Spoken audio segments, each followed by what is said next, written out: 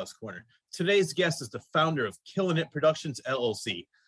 His company covers everything from photography, videography, beats, music mixing, mastering, podcasting, and comedians. So without further ado, please welcome Squidz Killinit to the Claus Corner. Squidz, how are you? Hey, how's it going, man? It's good to be here. Yeah, I'm so glad. First, was it last week or the week before you had me on your podcast, which I love. I love your format. It's just very chill, just having a great conversation. And I got a chance to talk about myself. So I said, and I also want to thank Steve Joyner, publicist, for introducing me to you and letting me know about your show and vice versa. So thank you very much, Steve. And wanted to repay the favor and have you on my show. So as I mentioned in the intro, you're the founder of Killinit Productions. So tell my viewers a little bit about that. Yeah, so Killinit Productions is just the company that hosts all of those things. It started with DJing services and then kind of evolved into music production. That evolved into photography for headshots for artists and stuff like that. And that got into videography for music videos and stuff like that. And that kind of got me into turning it more so into a record label or a multimedia company, kind of like Warner Brothers, you know what I'm saying? And so it just kind of encompasses all of those things because I really like to do all of those things. So it kind of helps a lot with that. You're quite the overachiever. Yeah, I've been told that. I was on a podcast last night and he was just like, man, what don't you do right now? So question for you, out of all the things you mentioned, did you have any schooling in that, or was it all learning on your own? It was all everything that I found interesting. I kind of pursued it and it was all by myself. I never went to college for it. I went to college to be an English teacher. It took a little detour on that one, huh? Yeah, just a little bit. But the reason I wanted to be an English teacher was because I really like the English language. I like wordplay. I like similes. I like metaphors. You know, I like all that kind of stuff. And different languages too, Spanish, American Sign Language. Those are the kind of the ones I've been working on a lot lately. I took 3 semesters of American Sign Language, so that kind of helped with that. But I wanted to be a teacher to help at-risk youth because I was kind of a wild child when I was younger. I got arrested 5 times when I was 14. And yeah. And so if you don't mind talking about it, if you do, that's fine with me. But what kind of crazy shenanigans were you doing at 14? So like the first 3 were just like entry crimes, right? Like this guy hit me with a door. He was the janitor of this school and he hit me with this door and I was like, hey man, like I'm here. He like recognized me. He went out, raised the flag, came like did all of his stuff and came back in the school and he hit me with the door again, this time intentionally. I was like, all right. Really? Yeah. Wow. Yeah. So I was like, all right, fine. I'm gonna vandalize this mother father's house. Yeah. And so I threw a couple eggs at his door and stuff. And like there were some neighbors, I guess, that saw me run to my house pretty much after that because they only live right down the road from me, right? And so got arrested for that. Got 6 months probation. Got off my 6 months probation. And then I was out past curfew one time. Don't know why like that was a like probation time, but I got 6 months probation for that. So wait, I don't mean to interrupt you, but I want to ask you, because right now you're living in Wyoming. We talked about that on your podcast. Were you living in Wyoming at the time when this was happening? Yes, I was actually in Sinclair, Wyoming. It's just about 120 miles west of where I am now. The reason I'm asking is I guess, you know, it's way out there in the sticks and maybe they're a little bit stricter than some of the bigger cities or something like that, like say New York City. I'm sure you wouldn't be arrested for being after curfew there, but in Wyoming, maybe it's a little bit stricter. Right. Yeah. It's small town stuff, you know, and everybody knows your name, that kind of stuff. Yeah. And, I got 6 months probation for that. third charge was I threw a Frisbee. Okay, the rec center there was just a basketball court, right? And then another room that had a pool table in it. And in that room, they had a window that looked into the basketball court. Okay. And so at the end of that basketball court, there was a stage. And I was playing Frisbee with this little kid. And I threw the Frisbee from one side of the basketball court. All right. It went through that window on the other side of the basketball court. It hit the disco ball thing that they had in the window, ricocheted, and hit a woman in her temple. What are the odds of that happening? I have no idea, but she said I did it on purpose, and I was like, how? How could I do that on purpose, even if I wanted to do that? You know, I could understand, like, if I intentionally threw it through the window, you know, then there's a higher chance of that. But I was all the way on the other side of the basketball court on a stage, and I just threw it, and the kid, it just went right above his hands. He was a pretty small kid, but yeah, it went right through that window. It's like, oh my gosh. So I got an assault charge for that, or battery charge for that. Let me intentionally throw a Frisbee, have it hit the desk, hit the wall, hit the ceiling, hit the disco ball, and then hit her in the head. I planned that. Yeah, seriously, I was shocked. But I think it's the boredom of the cops. That's what I think it is. The cops need something to do. Yeah, that's pretty much what it was. And there was one cop. His name was Gary. He was an all right dude. Rip. I want to see you, Gary. But he was like, "Come on, Michael. Like, what are you doing, man? Like, what are you doing?" And then there was another cop, and he hated my guts. I don't know why. He had daughters around my age. They were kind of attractive, but not really my type. And one of his daughters liked me for some reason. That's what it is. They love the bad boy. Yeah, I guess. And so, yeah, he didn't like me. So he was always out to get me. I remember one time we came back from California from visiting my family, because that's where I'm from originally. And he comes to my house. We parked the Suburban. That's what we had. We parked the Suburban. I'm unloading my stuff. And my friend calls. He's like, "Hey, man, we're all meeting over at this place. You want to go chill?" I was like, "Oh, yeah, sure." So I walk to said destination, and he, like, comes up, tires screeching. Screech! He's like, "Hey, where were you last night?" And I was like, I think Reno or Las Vegas, Nevada. Why? And he's like, you think your mom will corroborate that for you? Oh my God. Corroborate that for you? I said, I guess. So he puts me in handcuffs and puts me in the car and takes me to my house. And I go up to my mom, and I'm like, "Hey, Mom, can you tell this guy that I was in Las Vegas, Nevada last night, because we just got home?" And he's like, "Well," and she's like, "Yeah, we just got home. What happened?" And he says, "Well, somebody threw rocks and broke the windows out of the school." I was like, "It's your MO. I could tell. It's got to be him. It's got to be Squidz." Yeah. Yeah. So I was like, "All right, whatever." And so he didn't charge me for that, obviously, because I had an alibi that time. The fourth time. Oh, wait. Also, there's more. Go ahead. Oh, yeah. There's more. The fourth time I got arrested, I was playing Ditch the Pig, and my friend got caught, and he squealed on me. It's like, bro. The pig squealed.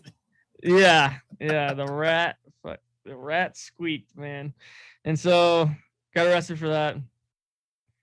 And then the last time I got arrested, which was the craziest time, right? Me and my friend were hanging out in my room, which is a front porch at the time, because my parents got a 2-bedroom house for 3 kids and 2 adults. So I lived on the front porch. And my friend's like, "Hey, we should go out and do something. You're always talking about these things that you do at night over here. And like, I want to experience that." And I was like, man, like, I just want to chill tonight, you know, talk to some girls on the internet, because that was back in the chat days, you know, MSN Messenger and all those good stuff, right? And he was like, no, man, like we should. And it was like midnight. And I was like, fine, let's, like, what do you want to do? And he's like, I don't know, what is there to do? And I was like, well, this guy's been a dick to me for some time now, so I'm gonna go over here and burgle his house. So I broke into his house, stole some stuff, found his mom's adult entertainment devices, and I turned them on and I put them underneath his pillow. So when they came home, it was like, there and present. And so part of the things that we did, we grabbed paintballs. And so we're just walking down the street and we don't have a paintball gun. So I'm just hucking these at like cars and trees and houses and whatever, right? Just paintballing everything. It's being destructive. I want to party with you. $1,000, like $10,000 in damage or more. Oh my God. Yeah. So you were, all these times you were still at age 14. Yep. Yep. You know what? Right now, if you were age 14 and all of this happened to you, it would be a bit much different story, because now everybody would be filming it and all they'd see is a cop harassing a 14-year-old kid, and then the cop would look like the asshole. So instead of like, they wouldn't see you paintballing cars or throwing dildos underneath the pillows. All they'd see is you being taken away in cuffs. That's it. That's police brutality. We have to stop the police. Yeah. So towards the end of like our bag of paintballs, I looked down the street and there's a sheriff with a canine unit. Oh. And I was like, I'm not outrunning a dog. Like, and he's like, what are you guys doing? And I'm like, fuck. So me and my friend, we walk up to him and we're like, hey man, we're just paintballing some stuff. And he's like, well, yeah, you're arrested, right? Like, yeah. So he called the town cop come and took me to this thing, called the dude's mom or whatever.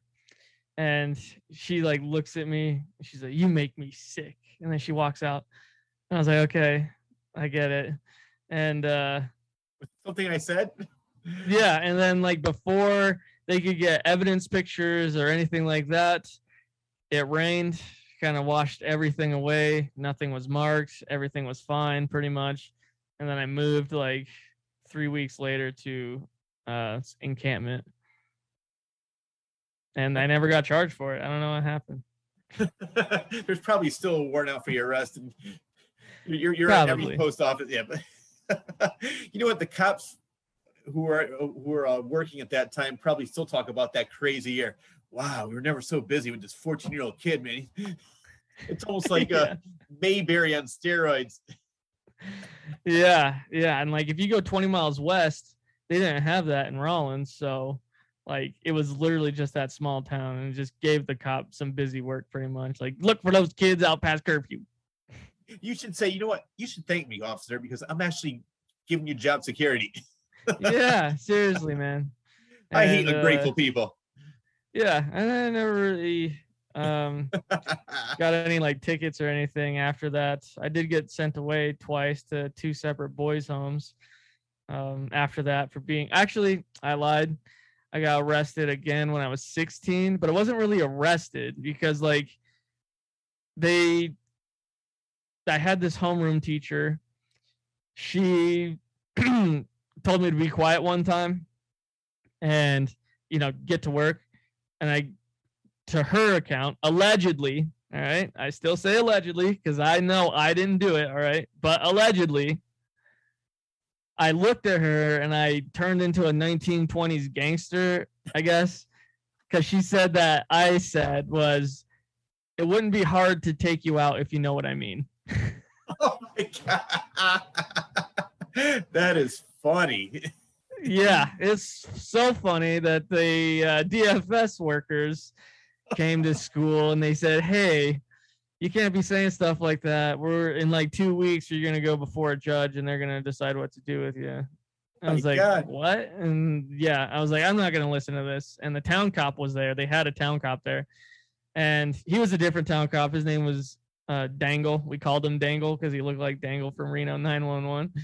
And I get up out of my chair. I was like, I'm not going to listen to this. And he grabs me by the shoulder and he sets me back down. He's like, yeah, you are. And I was like, all right. So every time she said a word, I would just yell as loud as I could. Yeah. And that went on for about 30 minutes. And she finally gave up. And I was like, all right, well, see you later. You already told me the important news. So 2 weeks later, I went before a judge and he was like, you can't, threaten to kill teachers. She's a 65-year-old woman who lives by herself with a dog and 2 cats. So you can't do that. And I was like, okay. So they're like, yeah, we're going to send you to a boys' home for a psychological evaluation. I didn't realize that was wrong. If I knew that was wrong, officer, I never would have done it. Right. And it's like, if I was really going to kill someone, I wouldn't tell anybody about it. I know. Exactly. That's when you turn into like a little mini Scarface. Right. And so I get sent to Warland, which is like the second worst kid jail in the nation. And they messed up my paperwork. So I was supposed to go to a place in Cheyenne, which is our state capital. And I was in Warland for like 3 weeks. And I met a bunch of characters there, just a bunch of kids that, stabbed their parents or, killed their siblings, just, regular people, right? Yeah. Just like what I call Tuesday. Yeah. And so everybody's like, yeah, I totally did all these drugs and, sold these things and killed these people. So what did you do? And I was like, I'm just an asshole, I guess. I yelled really loud when the teacher was trying to talk. Yeah. And stay away from him. He's crazy. He's out of control. Don't want to mess with this guy. And so they figured out that they had sent me to the wrong place once I actually read my paperwork and sent me to the place in Cheyenne. And I was there for like 4 months, 5 months, and did a psychological evaluation. And they were like, there's nothing wrong with this kid. He's just an asshole. And then I went back to school, graduated, moved to Laramie. History. Yeah. After it's almost like One Flew Over the Cuckoo's Nest. You just come out after they do the lobotomy on you. I'm fine. Yeah. I'll never do it again. Yeah. So then moved to Laramie, went to college, started producing dubstep music because that's what I was like. I heard it and I was like, I could definitely make that because I played trumpet for 9 years in elementary school through middle school. And I was like, I could totally do that. I've always been enthralled with music. So made a bunch of stuff I never published. And in 2020, so 10 years later, I was still producing stuff here and there and whatnot and making beats for hip hop artists and stuff like that. And 2020 came around and there's a producer named Kato on the track and he's just a really good music producer. He does a lot of work in the hip hop industry. And he had this thing called Sound Advice Tour where you got to network with a bunch of artists in your area and stuff like that. He got to teach you the music business and how to make money off of music. And then he was like, you really should get an LLC. So that was January 16th, 2020. The LLC I made was January 20th, 2020. So that was the start of Killinit Productions. Yep. Do you have any employees or is it just you right now? Just me, 100% independent, man. And so do you produce other artists? Yeah. I've produced for some artists in Atlanta, Miami, Denver, Montana, California. So when you're, say somebody from Montana says, I want you to produce my stuff, do they send it to you or do you actually go out there, meet the people and work with them in person sometimes? Or is it always through? Because this is the best time to be doing things like this because I could just send you a file. You could send me a file. We can go back and forth and we really don't even have to be in the same state, same country, anything. So is that how you mostly work now? Yeah. So I sell a lot of stuff through my website, killinitproductions.com. And you can go to my beat store in there. And right now I sell music, but I don't sell enough to like have everything automated. So I just have people email me. They tell me what beat they want. Then I send them contracts and stuff like that and say, if you want, you know, this is what it takes, or you can buy it outright for X amount of dollars. And most of the time I judge it on like what presence they have, who they're working with, you know, because if a major label wants to buy my beat for one of their artists, then it's obviously going to be much more than somebody that I know only has a couple hundred followers, you know. And I do that for to help people, you know. So what do you, when you mentioned that they tell you what kind of beat, so they send you what, the lyrics, and then you put a beat to the lyrics? I can do it that way, or they go to my beat store, they scroll through my beats, they listen to whichever one, they're like, oh, I really like that one, I want that one. Okay. So then I send them the things necessary to do that, whether it's waveforms or just an MP3 or whatever. How many beats approximately do you have on your website? I have 52. What do you use to record?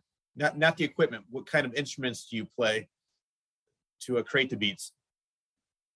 So I have an electronic drum set that I lay the drums down with, and then I have a MIDI controller that I do my melodies and things like that with. Check that out afterwards. I was going through your website, and as we mentioned, and the person last night who interviewed you, it's like, what haven't you done? You've done so much. So next up, we're going to probably get back to the music, but I want to talk about the number 2, the lamp. Next to the lamp. What is that?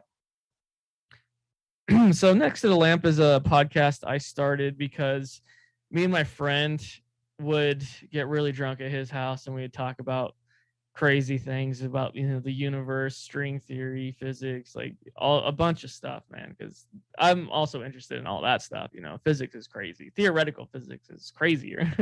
Right. And so we would just talk about all this stuff. And then around this time I started a job at a company where I was just sitting at a desk and I didn't have anything else to do but listen to podcasts and pass the day, you know. And I was like, man, this would be like a really good podcast. Like there's a lot of people that are making money off podcasts and stuff like that. So that's, you know, just another source of income for the company pretty much. And he was like, no, you know, like what do we call it or whatever. And he had 2 chairs kind of like I got here, but they were next to each other and there was a nightstand in the middle. And it had this lamp on it. It was a brass lamp from like the 60s or something. And the lampshade was decrepit. It was busted. Like it was horrible. But for the comedian side of me was like, dude, we need to make this thing the center of the show because that would make it hilarious. Like just these 2 guys talking about crazy stuff next to this busted ass lamp. You know, I love that subject. And I have a question for you. What's your opinion on quantum physics?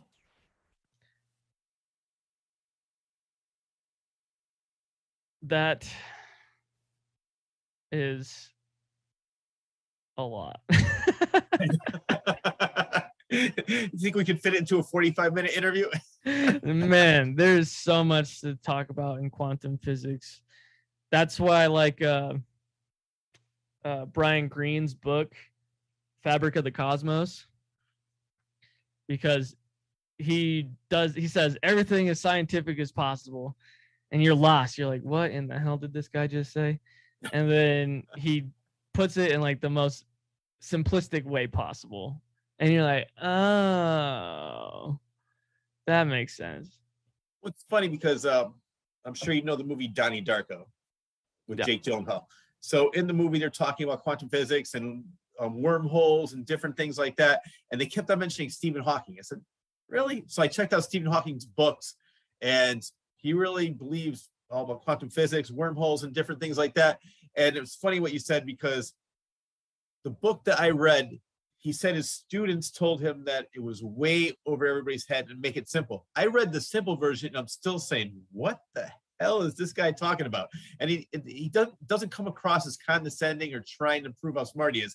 It's just he's highly intelligent and he comes across as just this guy trying to explain it. But the one movie, which was it was sort of like a fun documentary. I know you probably know what I'm going to mention is What the Bleep Is This? All about quantum physics. And I'm watching it. I'm like, wow. I sat down and say, that's a lot to take in.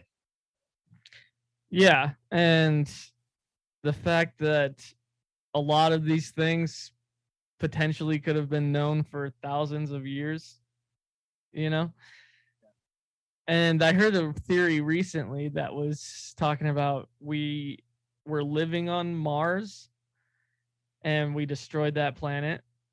And so we came to this planet and we were the comet that killed the dinosaurs. You know what? That really does not sound hard to believe. That sounds about right. I know. These guys are like, okay, we found UFOs, right? And I'm like, what? And then they're like, oh yeah, we also think that we're the comet that killed the dinosaurs. What? I'm glad I'm sitting down for this interview. Yeah, I was like, holy smokes, okay. Just go crazy with it, I guess. In your opinion, do you think that there's alternate realities where there's another Squidz, another Rich doing completely different things, but we're the same person at different times? So they put it like this, right? If you're talking about the infinite universe theory, where the universe is forever and everything exists or ever will exist is in it already, it's just expanding. Yeah. Then they say if you take, this is the simplest way that I've heard it explained. If you have 100 shoes and 100 dresses, right, that are all different colors, all different whatevers, right? Patterns, designs, whatever. And we look at that as like the periodic table of elements, right? They said in infinite universe theory, these things can be constructed again, just slightly different. So I'd like to think I'm Batman somewhere. I'm Thor. Yeah, I mean, there could be a Thor me out there too, you know. Hey, now you're just raining on my parade. Come on, you got your own superhero. Yeah. Well, it's like, have you ever watched Rick and Morty? Yes. Yeah. See, Rick and Morty does a lot with that, when because there's all that, the Council of Ricks and all that stuff, right? Oh yeah. Like I said before, there's a lot to take in, and I'm gonna have to have you on the show a couple times just so we can talk about all these different things. We'll make this interview about you. Okay, all right. Yeah, people need to be introduced to me first before they get into all my crazy ideas. No, but some people may think it's crazy just because it's unknown. But there were a lot of other things that people thought were crazy at the time. Now that it's known, like, oh, like perfect example is the Earth being round. This guy is nuts. He belongs in a mental institution. Yeah. So maybe thousands of years from now, they'll realize like Squidz was not that crazy after all. Well, we'll see. Because even now they're like, man, Isaac Newton was crazy. Exactly. Well, I mentioned you do so much with Killinit Productions. So next on the list, we talked about Next to the Lamp. We talked about the Beat Store a little bit. And you're also involved in photography and videography. So I want to talk about that. For photography, what kind of photos do you usually take? Is it more portraits, landscapes, or just whatever somebody hires you for? So me personally, I like nature photography. Yes. Like that stuff's crazy, Landscapes are pretty crazy. Wyoming has a lot of beauty in it, whether it's wintertime, summertime, springtime. It's just a beautiful state, especially like northwestern Wyoming, Yellowstone and Cody and, those places. So that's my favorite. But anybody that's got cash, yeah, let's work. I will make this work. Have you ever been to Yellowstone? Doing photography? Actually, no, I have not been to Yellowstone once. I've been real close. I've been to Jackson Hole, and that's where like a lot of famous people live. The reason I ask, because I hear so many stories about people being attacked by animals, because people don't realize these animals are not domesticated. It's really the jungle out there. It's really the woods. They're not tamed. They're not in cages. They're walking around, and then people will aggravate them or come here. And then they're surprised that they're mauled by a tiger or a lion or a bison. Yeah, I mean, I never saw that coming. Our state animal is the buffalo, right? Yeah. It's our flag. It's on our flag, man. Like, we have a lot of buffalo here. And when somebody else gets gored and we see it on the news as a Wyomingite, we're like, could have seen it. Could have saw it. Did you ever watch that video of the guy that got too close to a bear and just got ate in front of like 1,000 people? Oh yeah, I saw that one. Then there's another one where I think he either shot the bear or injured it. He went over to see what it was, and the bear was not dead yet. Let's just say the guy didn't survive, but the bear did. It's like, how stupid. It's just I see people out there pretending they're like, in the rodeo with the flags. Like, thank God. What's even more stupid is they put it on the internet and then they're surprised that they get arrested. Yeah. So somebody getting gored, that's nothing out of the unusual here, but they say that the best chance of survival against a bear is bear mace. Really? What's the difference between that and regular mace? Dude, bear mace will mess you up for a while. All right. Like regular mace, you can you can wash off, put milk on it, whatever, and you're good about 20, 25 minutes. Bear mace, dude, like you don't even want to be in the vicinity of that even the next day. Years ago, my father was a cop back in the 70s. And one time this is when the cops' maces were like about this big. And he, for some reason, either dropped or fell apart. We could not go in the house for probably 3-4 hours. I can only imagine what bear mace would be like. Yeah, because that stuff was, my eyes were burnt. I didn't get sprayed in the eyes or anything. Just having it in the house, my eyes were watering. So I can't imagine bear mace. Yeah, they say, well, a lot of bears are pretty blind, like black bears and stuff like that. Like they can only see like so much ahead of them that they rely heavily on their sense of smell. So if you blind like what vision they do have and then kill their nose, like they generally run away because they're defenseless. They don't know what to do. So if you shoot a bear, they're probably just going to get pissed off and try to eat your face. That's exactly what happened to that. It's on YouTube, maybe unless they took it off, but that's exactly what happened. The guy shot him, went over to check out his kill. He ended up being the one being killed. And you know what? It's going to sound mean to some people, but I really don't have any sympathy for the guy. He's the one that antagonized bear. He's the one who tried to kill it. He's the one who went over there to see what was going on. But with you, like I live in Connecticut, and the biggest thing that we have here are black bears. You have grizzlies. Grizzlies are much more dangerous. Yeah, northwestern Wyoming's grizzlies, but generally where I'm at, it's the little black bears. There have been a few grizzlies here and there, but not like anything too serious.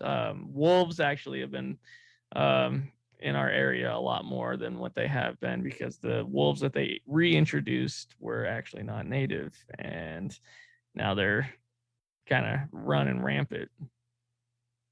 So do they bring in animals to Yellowstone from other places?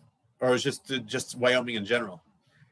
Well, I think it was southern Montana where these things are native. And yeah, they just kind of went south and continued going south. So speaking of this, because you like nature photography, did you ever have a chance to photograph any of these wolves, bears, any other kind of wildlife? No, I haven't really ran into any of them. I've seen and anytime I have, they've seen me and just ran the hell away. So then it's like, I don't really get to be in nature as often as I want, just weekends here and there. As I mentioned on your podcast, I was in South Dakota, went to Mount Rushmore, and I love Devil's Tower for the movie Close Encounters. I just wanted to check that out. So I was in that area of Wyoming. I wish I had more time because I really do want to go to Yellowstone sometime. I just love that park, and I've never been there, but I've seen so many documentaries on that. I've read about it, so I want to see it for myself. one day. And I loved Wyoming because, like you said, it's out in the middle of nowhere. I drove, I don't know how many miles on this main road, did not see one car, one cop, one person, just me and a tumbleweed. That was about it. Yeah, it's pretty barren out here. It's the way we like it. Except during hunting season, man. A lot of out-of-staters. Like, I didn't even draw this year. Like, I didn't get elk, I didn't get deer, I didn't get antelope, I didn't get nothing. So I have to do general for all of it. And so got to be taking some time off of work to feed the boy. You know what I'm saying? So what's the biggest thing that you ever hunted? Elk. What's the size of it?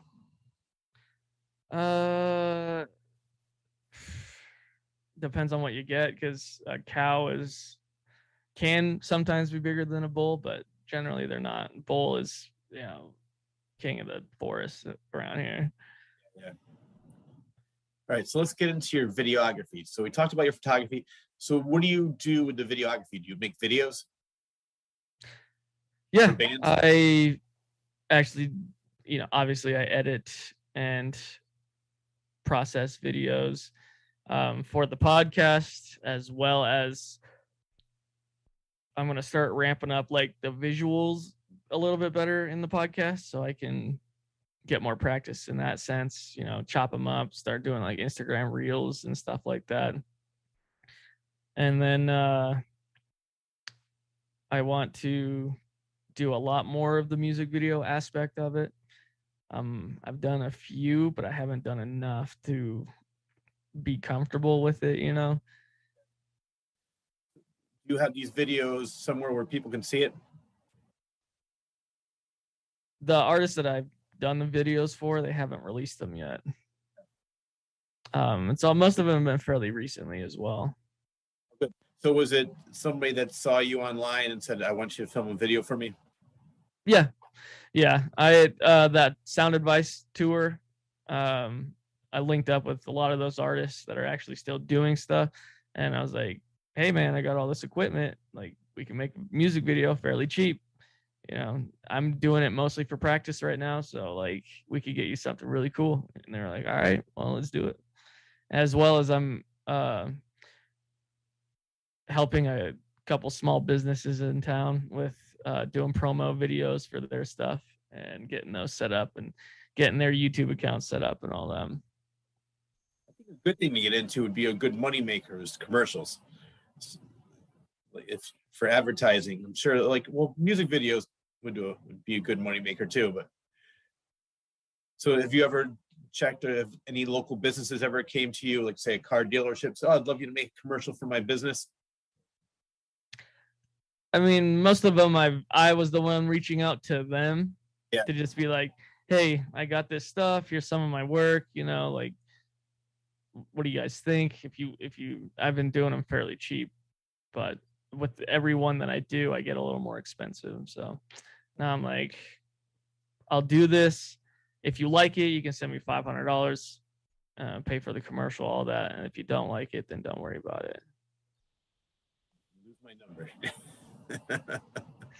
Yeah. So I've been gracious enough to be able to actually make videos that they like and get paid. Videos like that, is it on local TV stations in Wyoming that people can see them? No, mostly like their Facebook pages and stuff like that. Yeah. A lot of advertising is done now. I mean, not who really watches ads on TV anymore? Nobody. That's the time to use the bathroom. Unfortunately. Oh. See, I have the Amazon Fire Stick. I haven't seen a commercial in about 5 years. Dang, yeah, I have Hulu and Paramount Plus, but I got the cheap versions of those, because I invest more in my company if I watch commercials. It's worth it.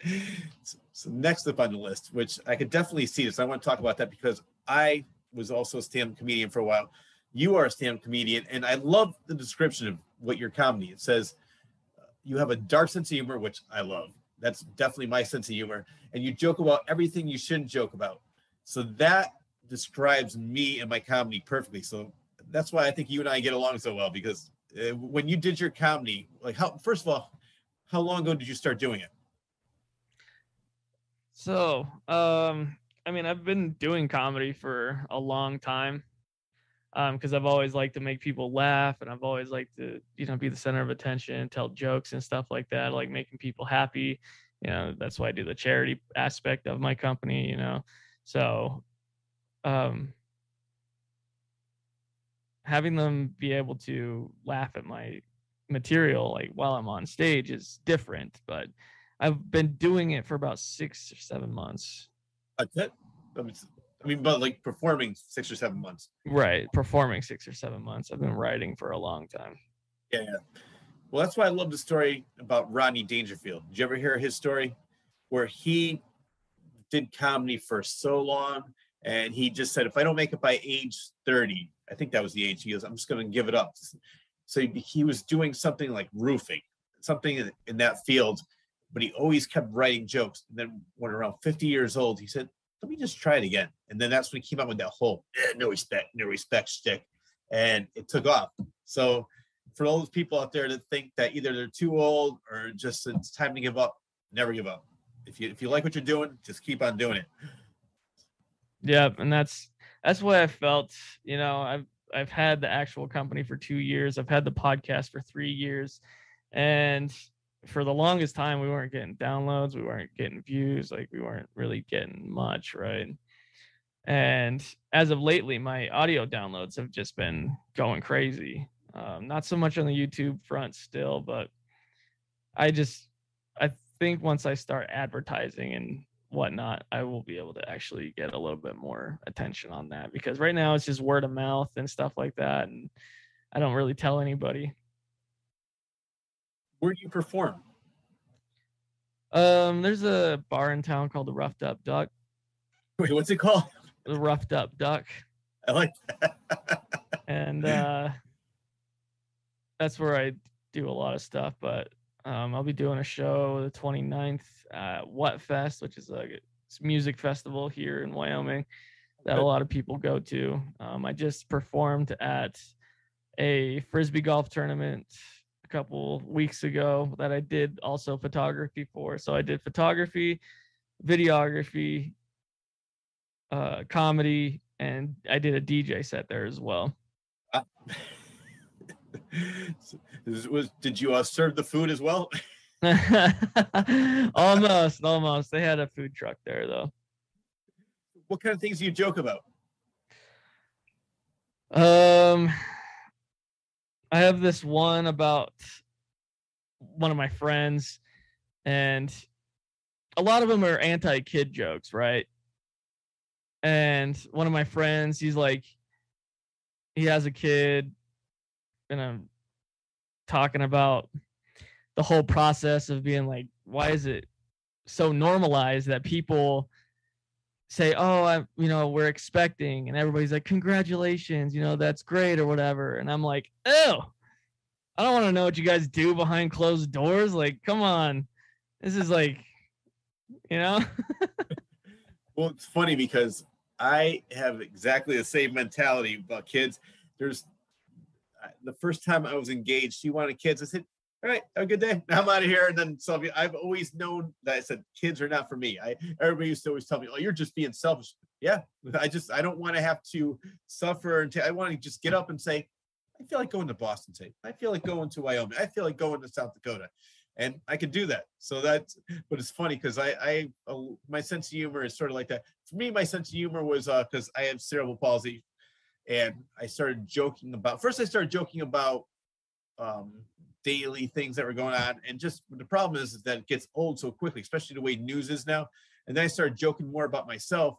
I love self-deprecating humor. But the problem was at first was that the worst reaction I had was, oh, I was like, no, I'm not a motivational speaker. I'm a stand-up comedian. So then I started turning it into how much I love having cerebral palsy and why I love it. So I turned it into a positive. And then that's when it really caught on with me, because everybody's like not feeling sorry for me. They're like, this guy is sick and twisted. I said, yeah, that's what I want.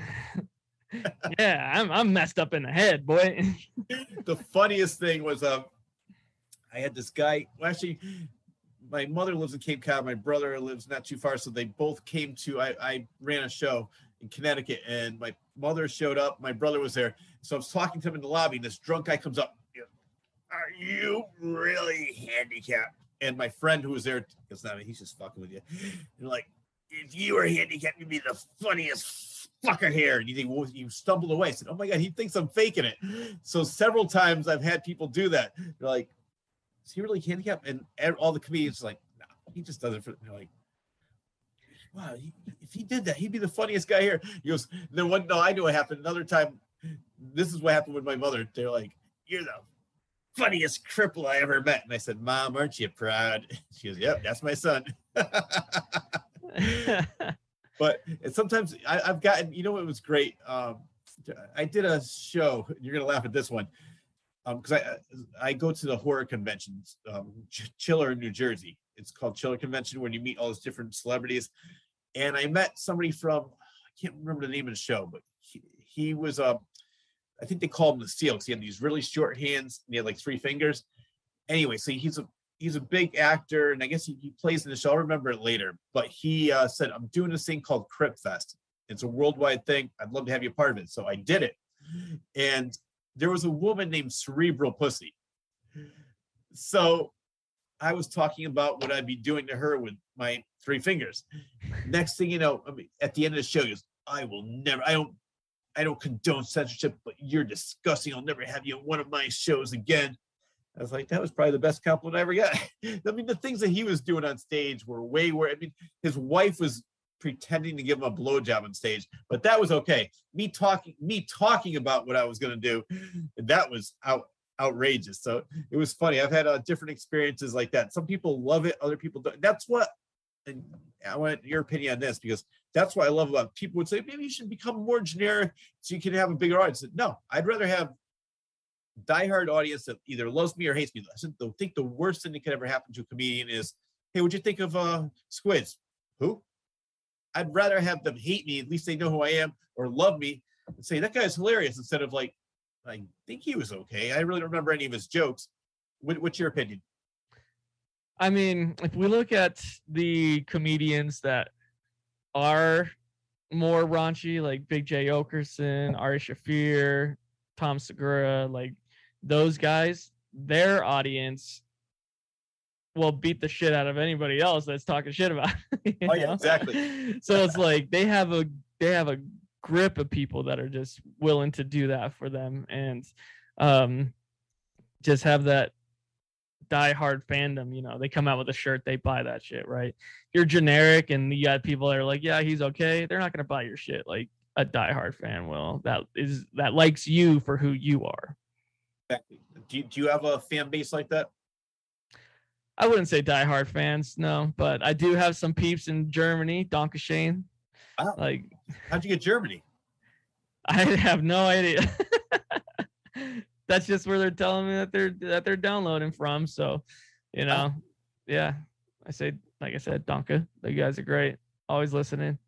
Where can people find your comedy? I actually haven't been uploading any of it, so they can't find that yet. But I do have a lot of it on video. I will just start chopping it up and actually put it in like my Instagram reels and stuff like that. I got lucky because I did comedy for 4 years. I counted every single time. I did over 400 shows, not counting open mics. I mean, I did even more than that, just like shows. And I was doing 3-4 states a week. I do Connecticut, New York, Rhode Island, Massachusetts, and New Jersey, sometimes in 1 week. So I was all over the place. But luckily for some of the shows that I used to produce some of my own shows besides playing other clubs. And I had somebody film all the shows that I did. And he got probably like 6 or 7 really good shows. And so I made a DVD out of that called The Claw, I think it's called. I don't know. I can't remember now. It's been several years, but I was selling them at shows. So whenever I had a really good set, I would sell sometimes 10, 15 DVDs. When I had a shitty set, I'd go home with 10, 15 DVDs. So I want your opinion on this. If you're playing a show, people love you doing the same exact set next show, and they hate you.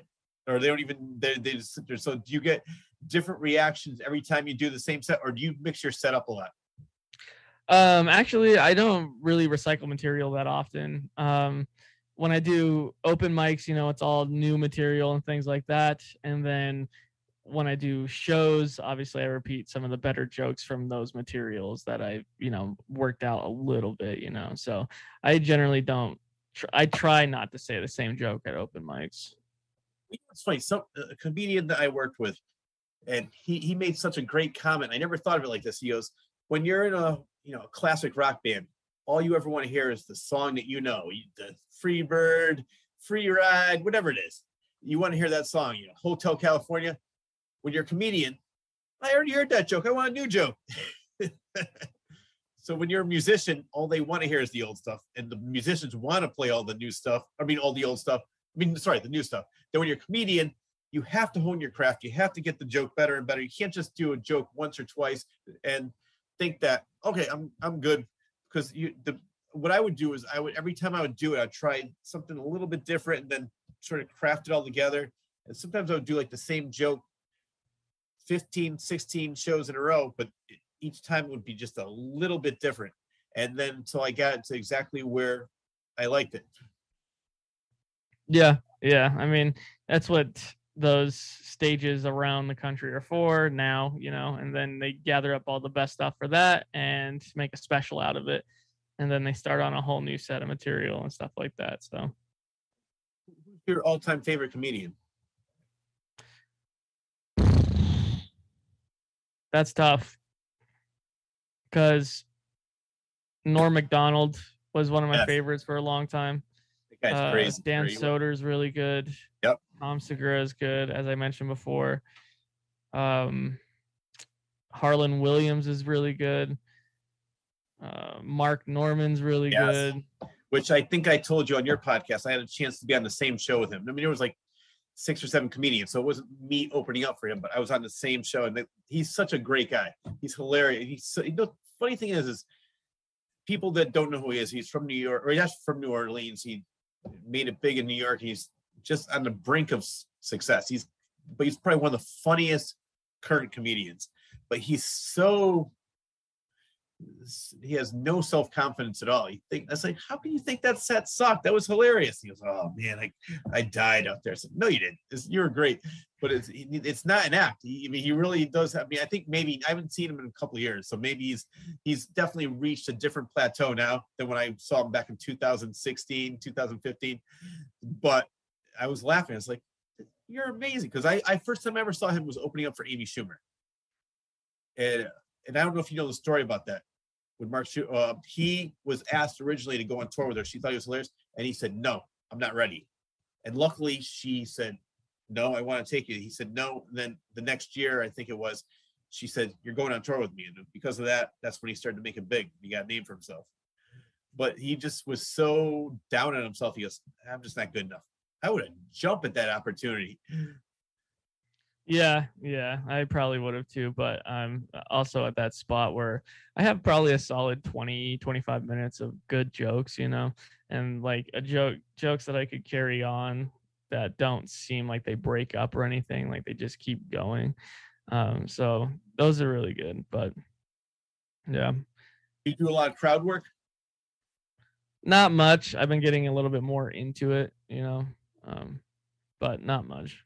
For me, it couldn't be spontaneous. I'll tell you what I mean. It had to be spontaneous. I know comedians that would say, all right, I'm going to go out there, I'm going to tell 10 minutes of jokes, and then I'm going to do some crowd work. If I did that, I would be thinking too much, like, all right, what am I going to say? What am I going to do? To me, it just has to happen. Like, something has to happen in the audience, and then I'll just start going off. I remember one time that happened to me, because I very rarely did crowd work, but something happened, and I was going back and forth with the audience for about 15 minutes. And it was one of my longest sets, and probably one of my favorite sets, but none of it was planned. It just happened. But other times, if I go out there and say, okay, let me see if I try to make this funny. And I said, no, I'm putting too much thought into it, and it just would not be funny. So I would do my like you said, I had about 25 good minutes. My longest set ever was 45 minutes. And that was long. People don't realize that when you're telling jokes, trying to make people laugh, 45 minutes is a long time. Yeah, for sure. But yeah, that was a good hour, man. I think for me, I have 2 things to say, and then we'll get out of here. But I appreciate you being on the show, and I appreciate you having me on your show. I was going to say, for me, all-time favorite, George Carlin, David Tell, and current comedian, well, even though David Tell still is a current comedian, but Mark Norman. Those three, I think, are my all-time favorites right now. But I was going to talk about Caroline Harkin. We can talk about her next time. What I want to talk about is do a little promotion for yourself, is what's next and where can people find you? Yeah, so thank you guys for listening to me and my story, even though it was kind of ridiculously crazy at the beginning, with my arrests and whatnot. But I've learned from all those experiences, and now I'm pretty much focused on helping my community with my company and help, trying to get people to realize their full potential, because it's a short life, man. And I know I'm 31. I haven't lived a lot, but I've seen and done a lot of things in that short 31 years, and I've learned a lot. And mostly don't waste time on people that don't deserve it, and do what you like to do, and eventually you'll be happy if you're not happy already. You can find me at Squidz Killinit. You type Squidz Killinit into Google, SQUIDZ space KILLINIT, and I'm the only thing that pops up. That's what's so great about an original name, is that I'm the only one that pops up, Squidz Killinit. And you can find my music on SoundCloud. You can find my singles and stuff like that. Well, you can find my beats on SoundCloud. You can find my music on Spotify and Apple Music and anywhere else you can get music. Next to the Lamp is also everywhere you can get podcasts, and we've had great guests such as The Claw and and a lot of other famous great people, a lot of musicians, a lot of other comedians, like the list goes on. So there's 131 episodes as of now, and there'll probably be more by the time this comes out. So just pay attention to that. Next to the Lamp on YouTube, as well as Spotify and everywhere else you can get podcasts. It's going to be on the screen as we're talking, but it's next the number 2, the Lamp. So it's not TO, just it's number 2. Look up for that, right?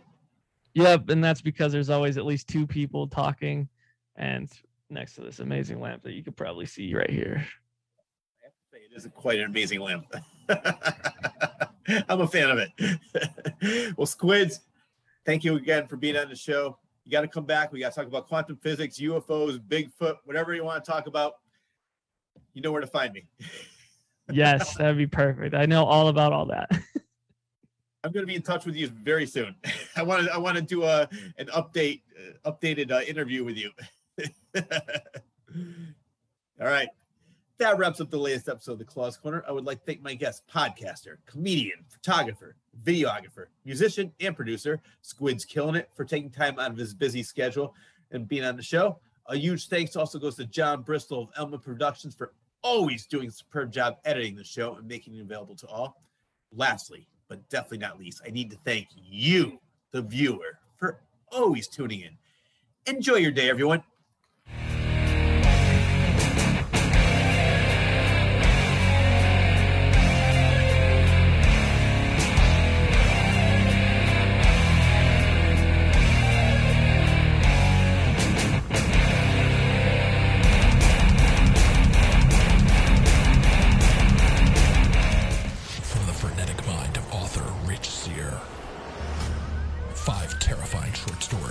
Now available in one collection.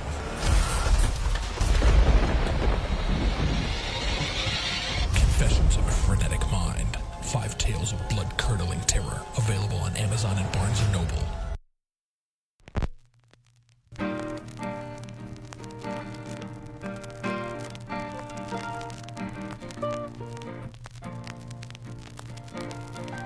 All of a sudden I hear, brim, brim. What's a diaphragm again? Ha! We caught one. They're supposed to be weird. Oh, yeah, no. If you say so. I've always wanted to be in a movie. Waiting around for